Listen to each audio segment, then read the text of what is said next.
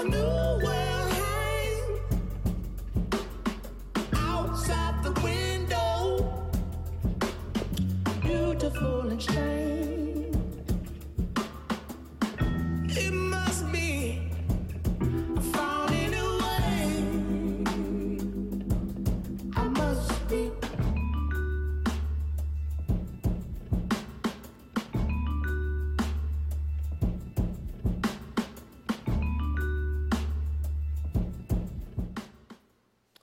Well, good morning, church. Good morning, and Happy New Year. Happy New Year. It's 2016. We're kind of off and running already, and I hope and pray you had a great holiday season. Everybody have a great Christmas? Good Christmas? Awesome, awesome. How many of you received something new for Christmas? Anybody get something new?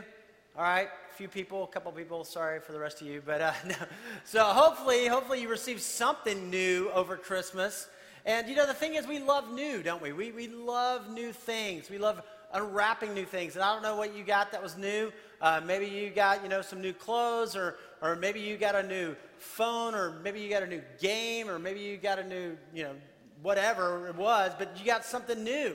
And isn't it fun just to kind of wrap that and go, man, this is awesome. Somebody gave this to me, and you're thankful for what they gave you, and you're looking at it, and it's new.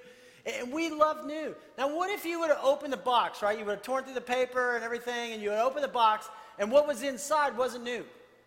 What if you would have opened inside, and it was like re-gifted, or it was like an old piece of junk, or if it was like a cheap imitation? What would you have done? You'd been like, really? You were all excited because you thought this is going to be new, and it wasn't new. It was like cheap imitation. It just wasn't it, and you'd be so disappointed. Why? Because you love new. We all do. We love when things are new. We love it. We don't want to dress up some cheap imitation and then call it new when we know it's not new. We want new. We want new. They even sell, new car smells. So if you don't have a new car, you can just spray it in there and it smells like a new car because we love new. And what can happen sometimes in our spiritual life is just that. We could say, hey, we're going to dress it up. We're going to put something else on it. But we really haven't had a change. There really hasn't been something different. It's just the same thing. And yet God wants to do something in your life and in my life. God wants to do something that's new. God wants to do something that's fresh. God wants to do something that has power. God wants to do something great. And that's exciting. And so this morning we're beginning this brand new series called Brand New, because that's what God wants to do in your life and in my life. And I love that about our God. And so we're going to talk about what it means to be a disciple. And for these next 5 weeks, we're going to look at discipleship and unpack it and say, what does it mean to be brand new? What should my life be looking like as I follow Christ? And we're going to see 5 different aspects of this. We're going to talk about today what it means to be redeemed in Christ and a living life in Christ. That's the beginning of discipleship. We're going to talk next week about being fueled by the Spirit, that God places His Holy Spirit within you, and you are fueled by the Spirit to live life through the power of God's Spirit. We're going to talk about the third week, created to grow. That you don't stay in the same place spiritually, that you progress, that you grow, that you mature. We're going to talk about driven by love. That the overarching purpose of our life then becomes love, loving God, loving others. And then we're going to see this.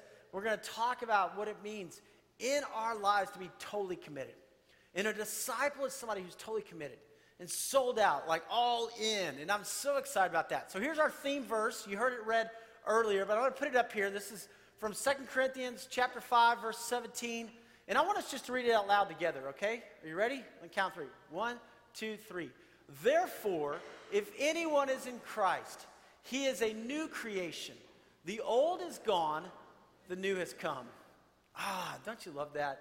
Don't you love that our God is making all things new? If you have a Bible with you this morning, I invite you to open with me to the book of John, the Gospel of John. We're going to be in John chapter 10. If you don't have a Bible, that's all right. Maybe you have a mobile device. You can access the scriptures online, or we'll also put the scriptures on the screen so you can follow along with what God's Word has to say. But John chapter 10, John, New Testament, Matthew, Mark, Luke, and John, 4 Gospels, talking about Jesus and all the things that happen through Christ. And here are the very words of Jesus. So this is John chapter 10, very words of Jesus, if you have a red letter Bible. So this is powerful. And here's what Jesus says in John chapter 10. Pick up in verse 1. Jesus says, I tell you the truth. Jesus is like, I want you to get this. I want you to understand this. John chapter 10, verse 1. He says, the man who does not enter the sheep pen by the gate, but climbs in by some other way, is a thief and a robber. So the way Jesus taught was he would take real life examples and he would apply spiritual principles. You know, Jesus could have walked verse by verse through the book of Isaiah. Maybe he did that with his disciples at other times. But when he was teaching the crowds and he was teaching people, he was taking real life examples. Like he'd say, hey, check out that farmer over there sowing seed. See him? Look at that. That's the word of God. You know, the word of God finds fertile soil in a heart, or it doesn't, you know. And so he takes these principles. So he says, hey, you know, keep it a sheep. You see it all the time, right? When the shepherd's out there and the sheep are eating, and then he brings them in and he creates a pen. And he said the only way into that pen is the front door. You don't climb over the pen. If you climb over the pen, it's a cheap imitation. It doesn't work. It's not the way it was designed. And the people are like, oh yeah, okay, that makes sense. I get it. I see it. He says the man who enters by the gate is the shepherd of his sheep. The watchman opens the gate for him, and the sheep listen to his voice. He calls his own sheep by name and leads them out. Now, I think that's pretty cool, right? Because in the Middle Eastern time, they name their sheep, and they call them by name. They know that. He said when he has brought out all his own, he goes on ahead of them, and his sheep follow him because they know his voice. Now this is important because you kind of in our minds, we grew up in the Old West, and we kind of think about cattle being driven or horses being driven, and you got, you know, cowboys on horseback, and they're driving the herd, and it's a big stampede. But in the Middle East, when you have sheep, the shepherd leads the sheep. The shepherd leads the sheep. And he goes out in front, right? Because he's looking for danger. He's looking for things that will harm the sheep. And the sheep follow the shepherd because they know his voice. They know his voice. They know which shepherd to follow. He says, but they will never follow a stranger. In fact, they will run away from him because they do not recognize a stranger's voice. It's like, whoa. Jesus used this figure of speech, but they did not understand what he was telling them. Therefore, Jesus said again, I tell you the truth. He's like, I want you to get this. I am the gate. Now, when he said I am, this would have just been like, whoa. I mean, this would have been huge for the Jewish listeners. Because I am was powerful. Now, if you go back in the book of Exodus, in Exodus chapter 3, verse 14, and you can do some deeper Bible study later because it's just so awesome. I'm not going to stay here all day to unpack this. But the parallels between Moses and Jesus in the Old Testament, and Moses, you know, the deliverer that God called out, Moses, the one who, you know, he was face-to-face with God that gave him the law, Jesus, the fulfillment of the law, Moses with the Passover, Jesus, the Passover meal, our Passover lamb.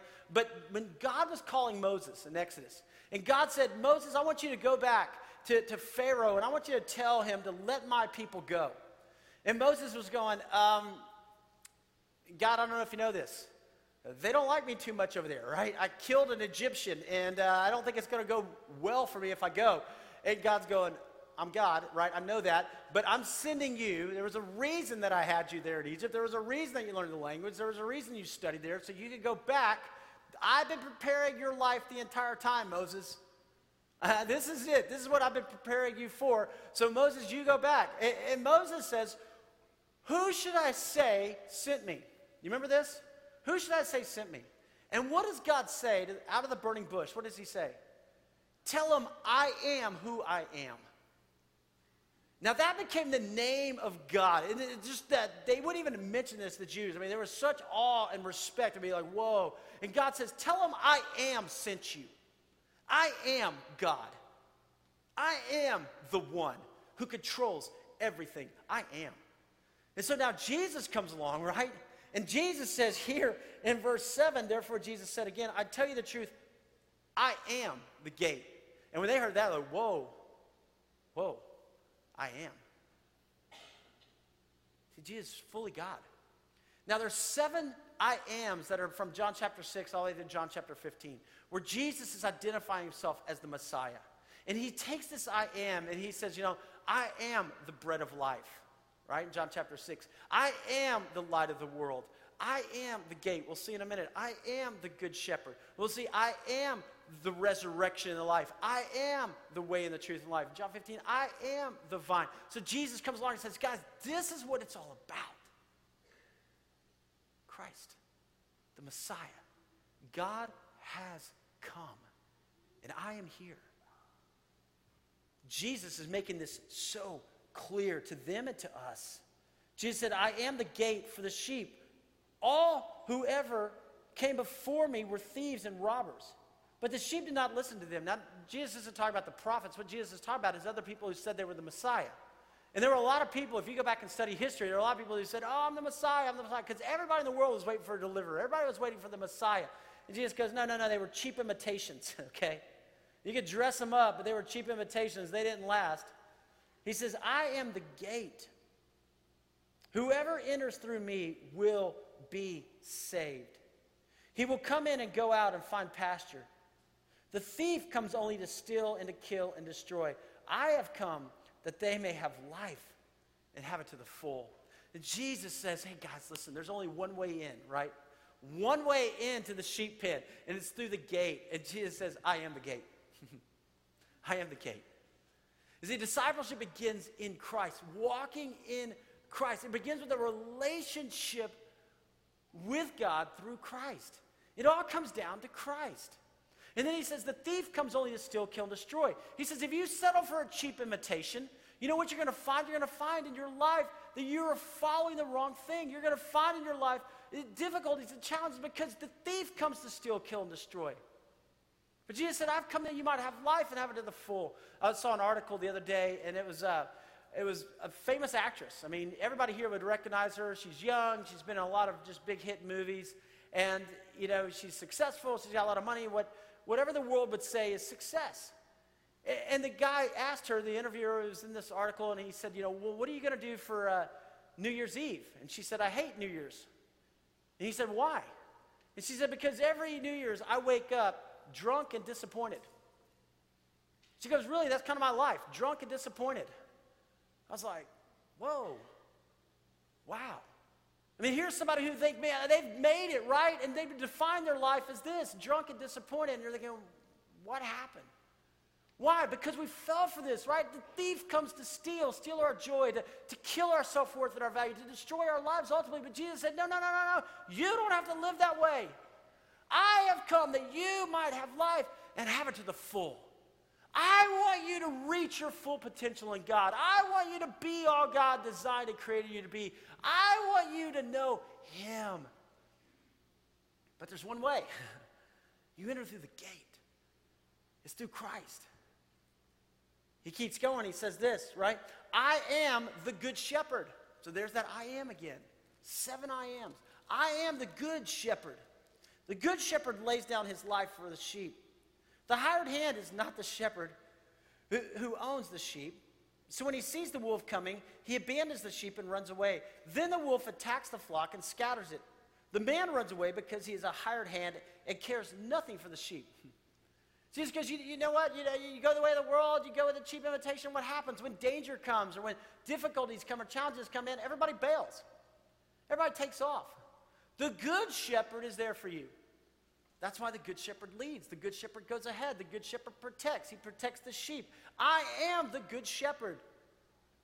Verse 14, I know my sheep and my sheep know me. Just as the Father knows me and I know the Father. And I lay down my life for the sheep. Isn't that awesome? I just think that's awesome that God loves you so much and God loves me so much that Christ lays down his life for us. Knowing that he protects us, that he provides for us, that he's there for us. He said, I have other sheep, verse 16, that are not of this sheep pen. I must bring them also. They too will listen to my voice, and there shall be one flock and one shepherd. Now, guys, this is powerful because here we are in John chapter 10, and Jesus is alluding to the worldwide church. He's speaking to the Jewish listeners, but he's saying, listen, it's for anyone. Anyone, right? Therefore, if anyone, he says, I have other sheep that are not of this sheep pen. I must bring them also. They too will listen to my voice, and there will be one flock and one shepherd. That's us. Jesus looking down through the corridors of time and knowing that there'll be one church united under one shepherd, Christ, and Christ alone. Therefore, verse 17, the reason my Father loves me is that I lay down my life only to take it up again. No one takes it from me, but I lay it down of my own accord. I have authority to lay it down and authority to take it up again. This command I received from my Father. What's he talking about here? He's foreshadowing the crucifixion. He's foreshadowing the resurrection. You know, think about it. He says, the reason my Father loves me is that I lay down my life only to take it up again. I'm going to die for you, but I'm going to take it up again. The resurrection. No one takes it from me. It wasn't the Romans or the Jews. It wasn't the spikes that held Jesus on the cross. Jesus willingly gave his life for you and for me. Why? Because the wages of sin is death. The price had to be paid. Jesus paid the price for us. I have the authority, fully God, to lay it down, the authority to take it up again. This command I received from my Father. Verse 19, at these words, the Jews were again divided. Many of them said, he is demon-possessed and raving mad. Why listen to him? But others said, these are not the sayings of a man possessed by a demon. Can a demon open the eyes of the blind? They're like, wow. What C.S. Lewis said, either Jesus was a liar, a lunatic, or the Savior of the world. For those of us who know him, we know he is the Savior of the world. And that's when you come back to 2 Corinthians chapter 5, verse 17, it says, therefore, if anyone, open invitation, right? If anyone is in Christ. See, discipleship is all about Christ. It begins in Christ. It begins by you entering into the gate of Christ. That comes in him and in him alone. A disciple is someone who's been redeemed by Christ. Now, that word redeemed, we use it a lot, but do we understand what it means? Redeemed means to be saved from something, saved from an error, or saved from a mistake, or saved from sin. Like I redeemed something. In the Latin, it means to be bought back. I was bought back. See, you were created for God. You were created for a relationship with God. That's why he made you. There is nobody else in the world exactly like you. You are unique. You are unique. You have different gifts and skills and abilities, different looks. God made you for a relationship with him. But then what happened? We sinned, right? Holy God, sinful man.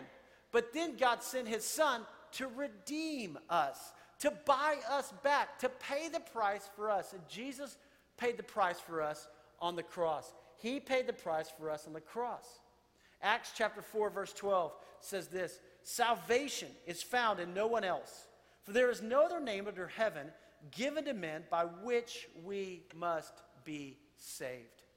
It's through Christ and through Christ alone. And that happens as a conversion happens in your life. Now, for some of you, it's been more of a progressive revelation. Some of you grew up in church, right?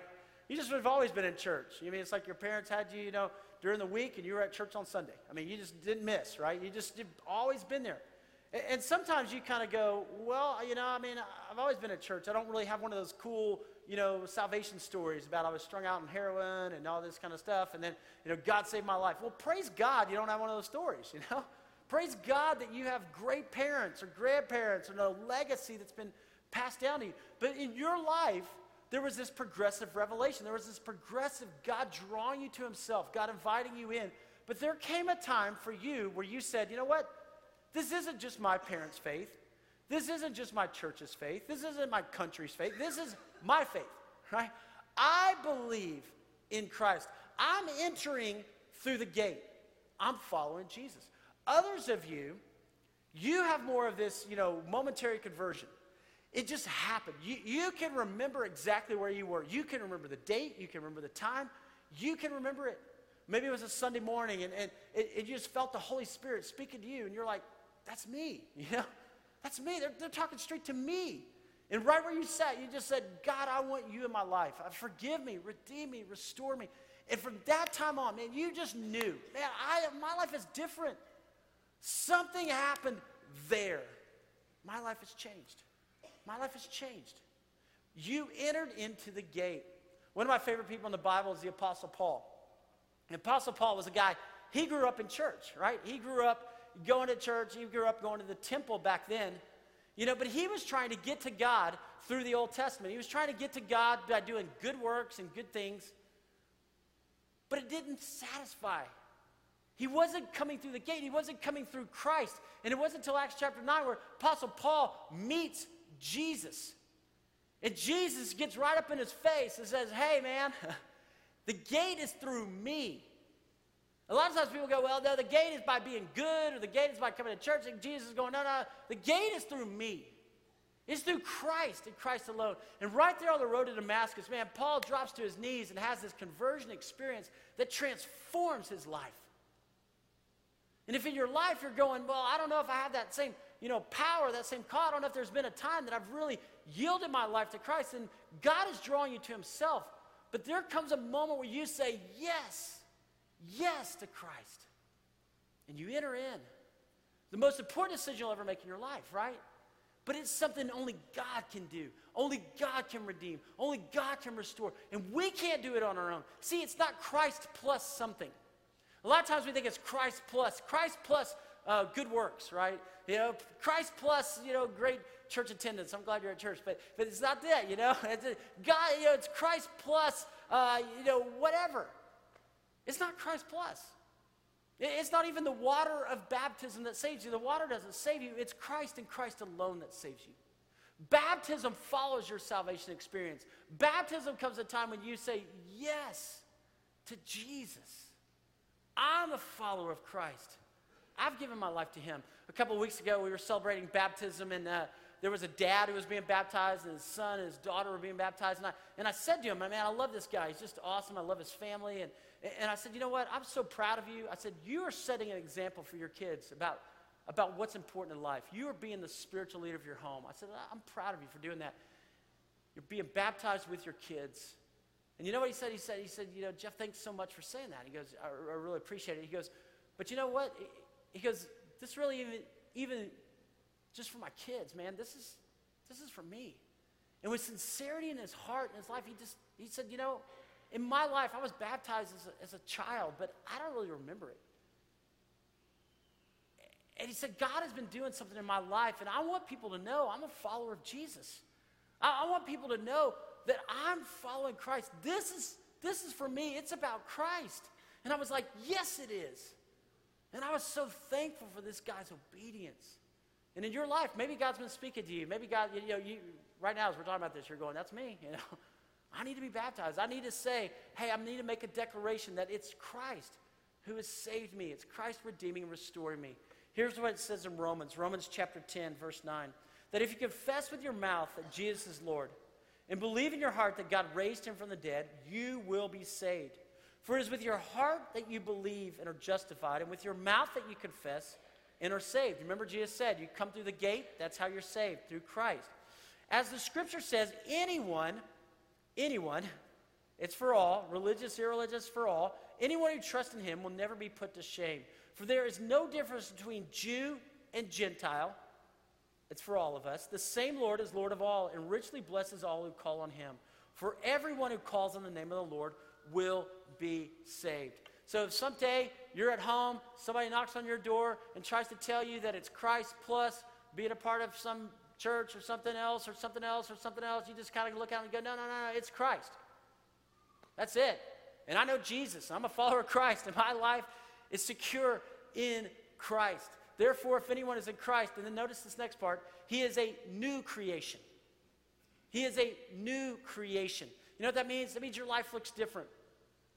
That means a transformation happens in you. That means change has come. So if you look at your life, has there been a change? Jesus said, I am the gate. You enter in the gate. But he also said, I am the good shepherd. You're called to follow. To follow. Remember Jesus talked about in John 10, he says, my sheep know my voice. You see, it's not about religion, it's about a relationship. It's about being in Christ so that we can hear from him. And some of you are going, well, I don't know if I've ever heard an audible voice. I don't know if I've heard ever, how do I know that God's speaking to me? How do I know that Jesus is talking to me? How do I know his voice? And I want to tell you, when you're in Christ, you become this new creation, you start to sense God's Holy Spirit speaking to you. And you can tell when God is prompting you. You begin to hear from him. And it's not always audible, right? It's just a still, small voice, like he talks about in Scripture. The still, small voice. And in your heart and your mind, you're like, oh, wow, okay. That's what God wants me to do. And I can feel in my spirit he's calling me to go this way. And yet I feel like in my own life I want to do this. But you know. And Jesus said, I am the good shepherd. You enter into the gate. but you follow. See, why when we accept Christ doesn't God just take us home? Why then when we accept Christ doesn't God just go, you know what, come on home, you're going to have eternity in heaven. Why does he leave us here with all the hurt and the pain and the suffering? Why doesn't he do that? Because he's called you to be a disciple. Because he's called you to be used for his glory. And in the process, you become a new creation. And in the process, you begin to share the love of Christ. A disciple is someone who follows, right? You can be a disciple of Socrates. You know, you can be a disciple. John the Baptist had disciples. But you are now called as a new creation to be a disciple of Jesus. To follow him. It's not that you enter into the gate and then, hey, check that off. I've got fire insurance policy. I don't have to go to hell. You know, no. You now become a disciple. You are a new creation. Before you weren't, right? But now you are. You are a new creation. So as you look at your life, can you see God at work in your heart and your life? Are you learning to hear his voice? Are you learning to hear from him? Because you're called to be a disciple. Jesus said this in Matthew chapter 28. He said to his disciples, he said, guys, listen, I want you to go and make disciples. All authority in heaven and on earth has been given to me. Therefore, go and make disciples of all nations, baptizing them in the name of the Father, the Son, and the Holy Spirit, and teaching them to obey everything I've commanded you. And listen, I'm with you to the very end of the age. Yeah? He goes, guys, here's your call. You go and make disciples. He didn't say go make good people. He didn't say go, make other people go to church. He said go make disciples. Why? Because that's our call. Our call is to be a disciple. The word disciple is used 261 times in the New Testament. The word Christians used 3. The word disciples used 261 times. We're called to follow. We're called for our lives to be a new creation, to be walking with Jesus. And so as you look at your life and you begin to evaluate your life and you say, hey, am I growing as a disciple? The disciples come in all shapes and sizes, right? Disciples come with all, backgrounds and ethnic groups. I mean, disciples of all ages. There's people who are disciples in the United States and in Brazil and in India and Egypt and all over the world. But what are we united in? We're united in this: Christ. Christ. C.S. Lewis said, when all is said and truly said about the divisions of Christendom, there remains by God's mercy an enormous common ground. And you know what that common ground is? Christ. It's Christ. We have brothers and sisters in Christ around the world. Brothers and sisters who are following Jesus. A lot of people try to define a disciple in a certain way. You have to go to a certain church, you read certain authors, or you know certain terms like hermeneutics or systematic theology. But it's not about that. It's about Jesus. Enter through the gate. Follow the Good Shepherd. Right? My life is being changed. I am a new creation in Christ. He says there, therefore, if anyone is in Christ, he is a new creation. The old is gone. The old is gone. Now, what does that mean? That means our old desires, our old nature, our old sinful nature, it should be gone. It should be moved on. That means that we are now new in him. But you're probably thinking in your life, like I do, but I still struggle with sin. Anybody else struggle with sin? Yeah, we all struggle. Right? Well, the Apostle Paul talked about this. There's this battle between the carnal man, battle between my desires that I have in this world. Paul even said, why do I do the things I don't want to do and the things I want to do I don't do? Oh, what a wretched man I am. You ever been there? I have. Right? I'm supposed to be this new creation in Christ, but I'm still having this spiritual battle. There's still these things, the temptations that Satan brings to me. And yet, in your life, as you begin to follow Christ, the old begins to dissipate.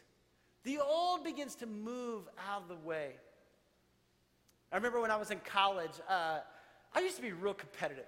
I grew up playing sports, and I was just so competitive. I wanted to win at everything. I would get so mad if I lost. I would get angry. I'd throw golf clubs. I would just get angry. And when I was in college, it was like God just got a hold of me. I was in this Bible study, and I'm praying, and I'm trying to follow God, and God just said, hey, this is old nature, okay? You've got to let that go. I was convicted. I was convicted to say, why am I still angry about this? intramural softball game. I mean, come on, seriously? You know, it's like, I mean, co-ed. I mean, it's like, come on, you know, it's like, really? I mean, I had to kind of come to a point in my life to say, that's my old nature. Now, I can be excited when somebody has a great play. I can be happy for them. I'm living my life, but I'm a new creation. I can't be living over here. I've got to be living differently. The old in my life needs to be moving out. Can you see a change in your life? Spiritually, can you see a change in your life? Now, a lot of times it's hard for us to look because it's incremental growth. Some of you had relatives that came in over the holidays, you know, and maybe they saw your kids, or you went and saw nieces and nephews or something, and you looked and you go, wow, they've grown so much, you know, but you're a parent, you're not really seeing it. Why? Because they're just kind of incremental growth. But if you don't see somebody for 6 months or a year or 2 years, you go, whoa, wow, they've changed so much, right? Can you look at your life spiritually and look back over the last few years and go, wow, okay, I see a change. Now, I'm not perfect. I still make mistakes. I still mess up. But are you seeing in your life the old nature starting to move away? Those are my old desires, right? You know, God, those are my old things. That lust, you know, that money, that was my old. There's a new me now. There's something new that's happening in me. You are a work in progress. But as a disciple of Christ, you've got to grow in that relationship with him. And that's the call. The old is moving on, and the new has come. See, Christ wants to redeem not just part of you, but all of you. Christ wants to redeem not just part of you, but all of you. Sometimes we go, well, okay, Christ, I'll give you my marriage, but I'm not going to give you my career. Yeah. I'll give you, you know, I need to be a better parent, or I need to be a better aunt or uncle. I need to be better with my roommates, you know. So I'll give you that part of my life, but I'm not going to give you my finances, right? You know, and God's going, no. Listen, I am doing a new thing in you. And those old desires and those old natures in every area of your life need to come under my lordship. You trust me. You fall in love with me. That's when you see growth happen. And then it says, right, if anyone is in Christ, he is a new creation. The old is gone, and then what does it say? The new has come. I love that. The new has come, right? The thief comes to steal, kill, and destroy, but Jesus said, I have come that you might have life to the full. And this is where it's exciting. When you're following God, when you're walking with him, you're growing your relationship with him, man, it gets exciting. You start to see God do awesome things, and your spiritual life comes alive. In John chapter 15, Jesus makes one of those I am statements. And he says this in verse 5, I am the vine. And at first you're like, I'm the vine? You know, I get it. But here's what he says. He says, you are the branches. If a man remains in me and I in him, he will bear much fruit. Apart from me, you can do nothing. If anyone does not remain in me, he is like a branch that is thrown away and withers. Such a branches are picked up, thrown into the fire, and burned. If you remain in me and my words remain in you, ask whatever you wish and it will be given you. This is to my Father's glory, that you bear much fruit. Now notice this last part. Showing yourselves to be my disciples. You see, when you bear fruit in your life, what are you? You're showing yourself to be a disciple of Christ. Now, what is the fruit?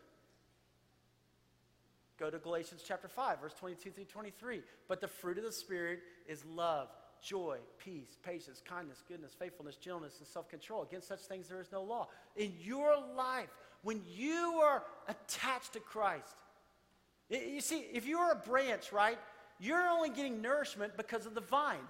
If you take the branch off and put it over here to the side, it's going to be withering and dying and used for the fire, as Jesus said. But when you are attached to the vine, all your nutrients and all the life-giving energy comes from the vine. Therefore, Jesus says, I am the gate, you enter through the gate. I am the good shepherd, you follow me. I am the vine, you remain in me. And as a disciple of Christ, if you want to grow in your relationship with Christ, you remain in Christ. You grow in Christ. You hunger for the Word. You spend time with Him. You grow deeper in your faith. It doesn't mean you're perfect, right? But you are becoming because you are in Christ and in Christ alone.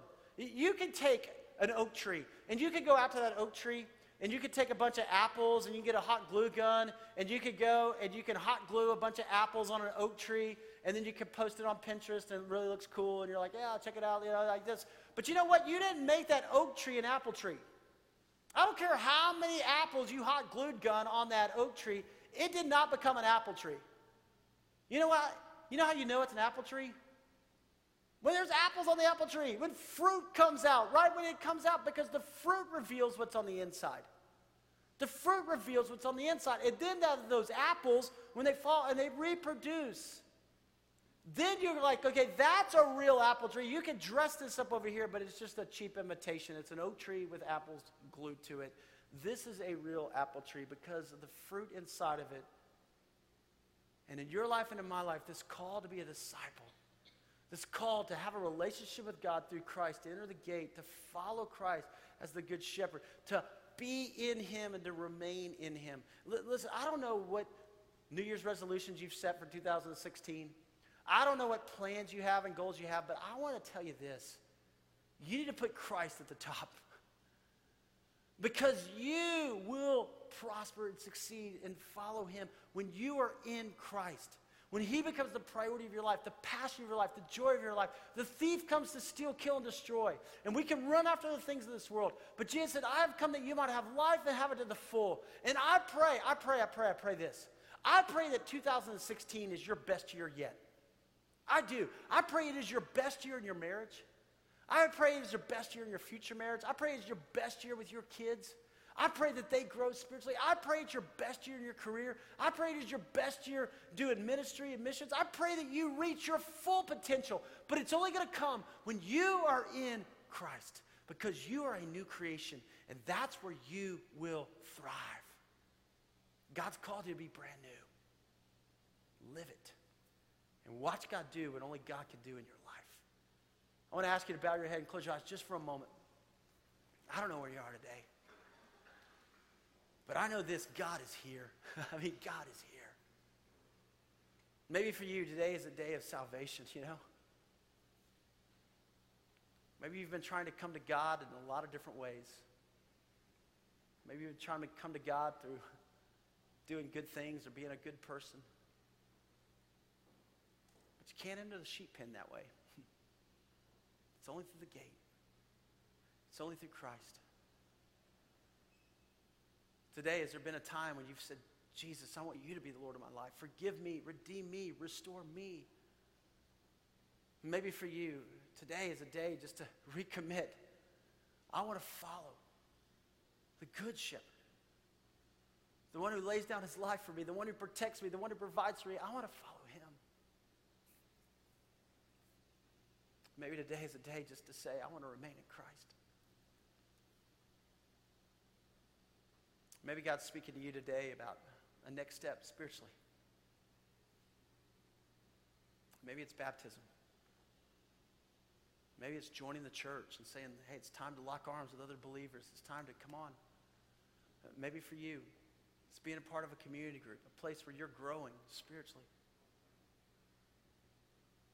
Maybe for you, it's every day I'm going to start off and I'm going to read God's word and I'm going to pray. I'm going to make that the priority. So, Father, here we are, your disciples today. Father, longing to know you, longing to follow you. And God, I pray right now for us, Father, this coming week, we're going to step to a new notch just with life and the busyness and craziness. But today, we want to put a stake in the ground to say it's about Christ. Our lives should be about Christ. That we are a new creation. And what you're doing in us should be different. Lord, we give our lives to you. We commit our lives to you. We commit our marriages to you. We commit our families to you. We commit our relationships to you. We commit our jobs to you. God, we commit this year to you. I pray, Father, that you are lifted up, that you are glorified in us, and that we show ourselves to be your disciples. And it's in the name of Jesus that we pray.